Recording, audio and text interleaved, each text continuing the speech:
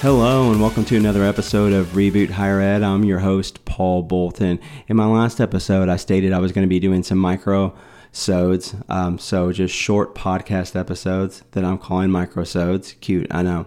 And we're going to be tackling some different enrollment topics in a short format and really begin cultivating discussions through this audience that's listening to this podcast. And then as you indirectly lead within your department and intra-departments, and then also upward at your university, of giving you some different topics and points of discussion to begin some decision-making and next steps, current state, future state, and next steps.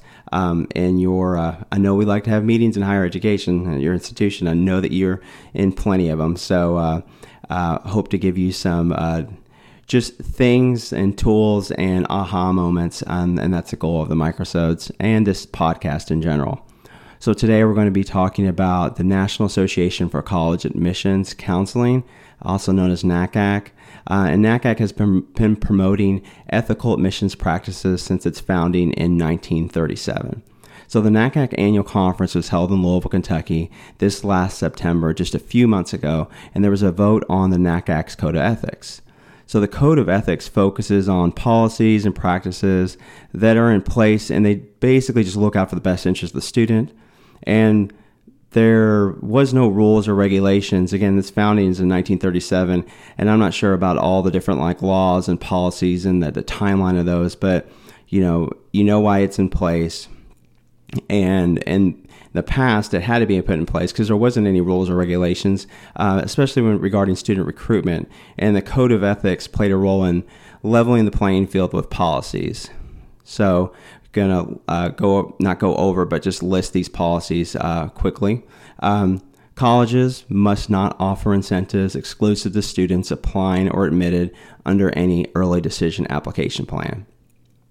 Next is colleges will not knowingly recruit or offer enrollment incentives to students who are already enrolled, registered, and have declared their intent or submitted contractual deposits to other institutions.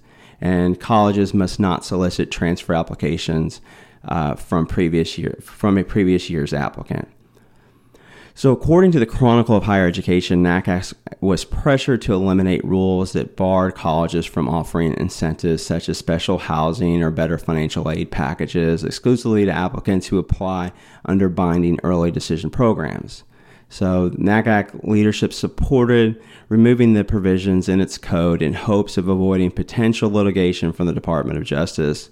And this is going back into 2017 when the department, with the DOJ, launched a probe into whether NACAC had violated federal antitrust laws by reducing competition between universities. So it's too early to see the impact this would create, but let's press on.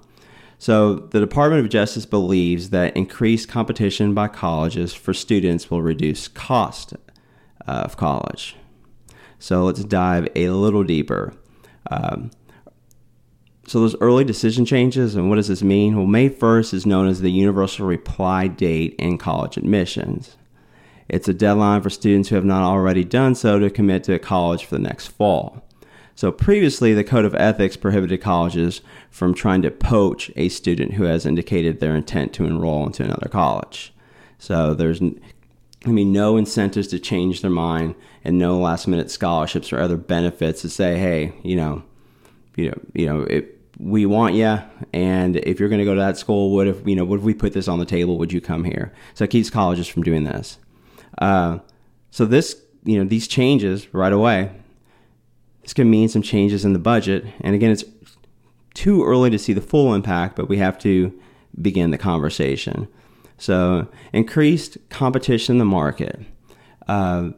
Increased competition requires a higher spend in marketing efforts to attract students. Higher spends can increase tuition.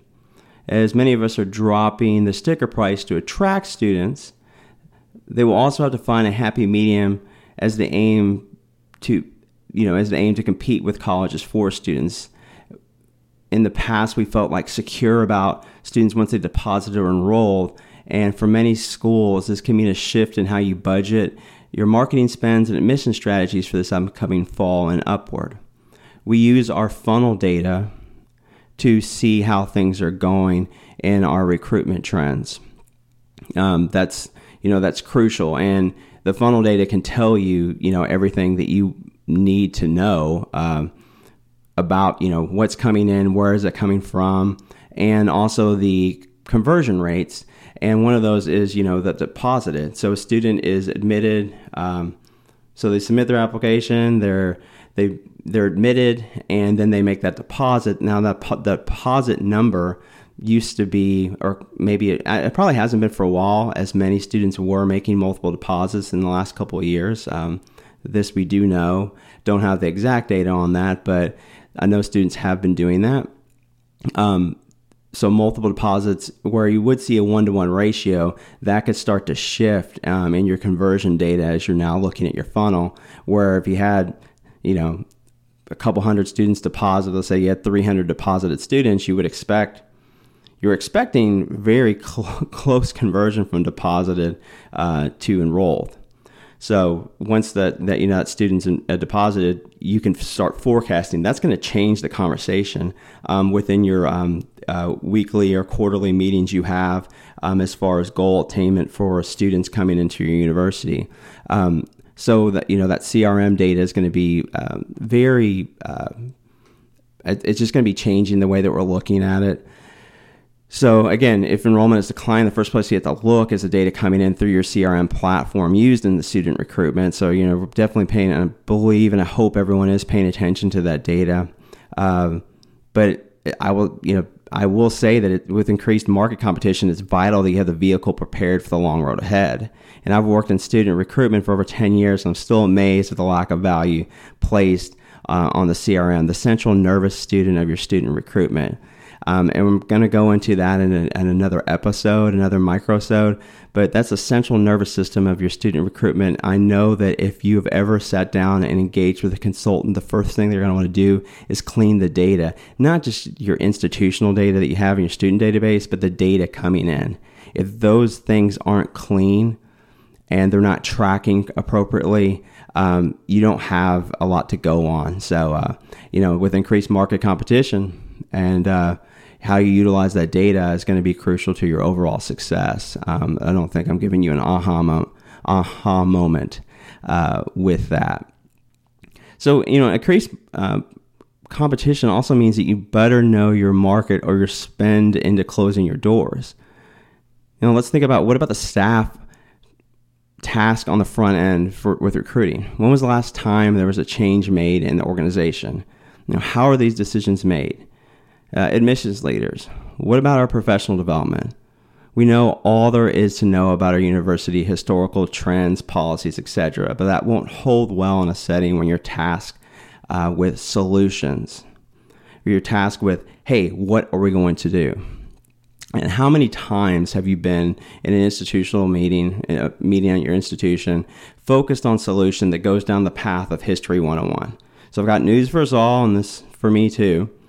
No one cares what we know if it doesn't involve steps to what's next.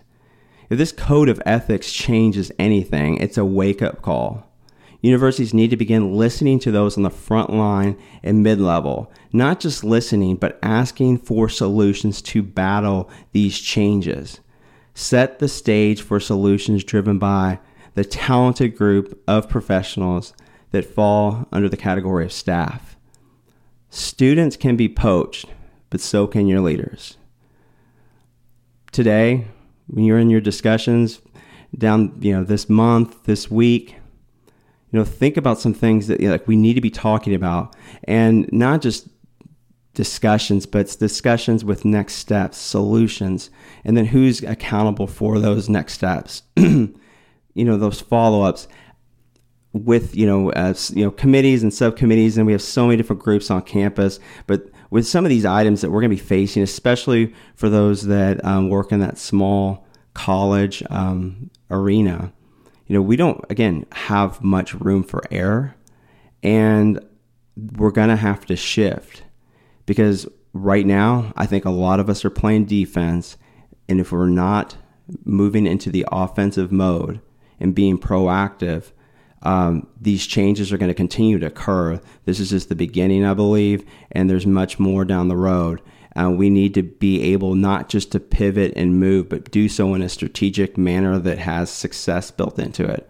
Thanks for tuning in to today's micro episode of Reboot Higher Ed, and have a great rest of your day.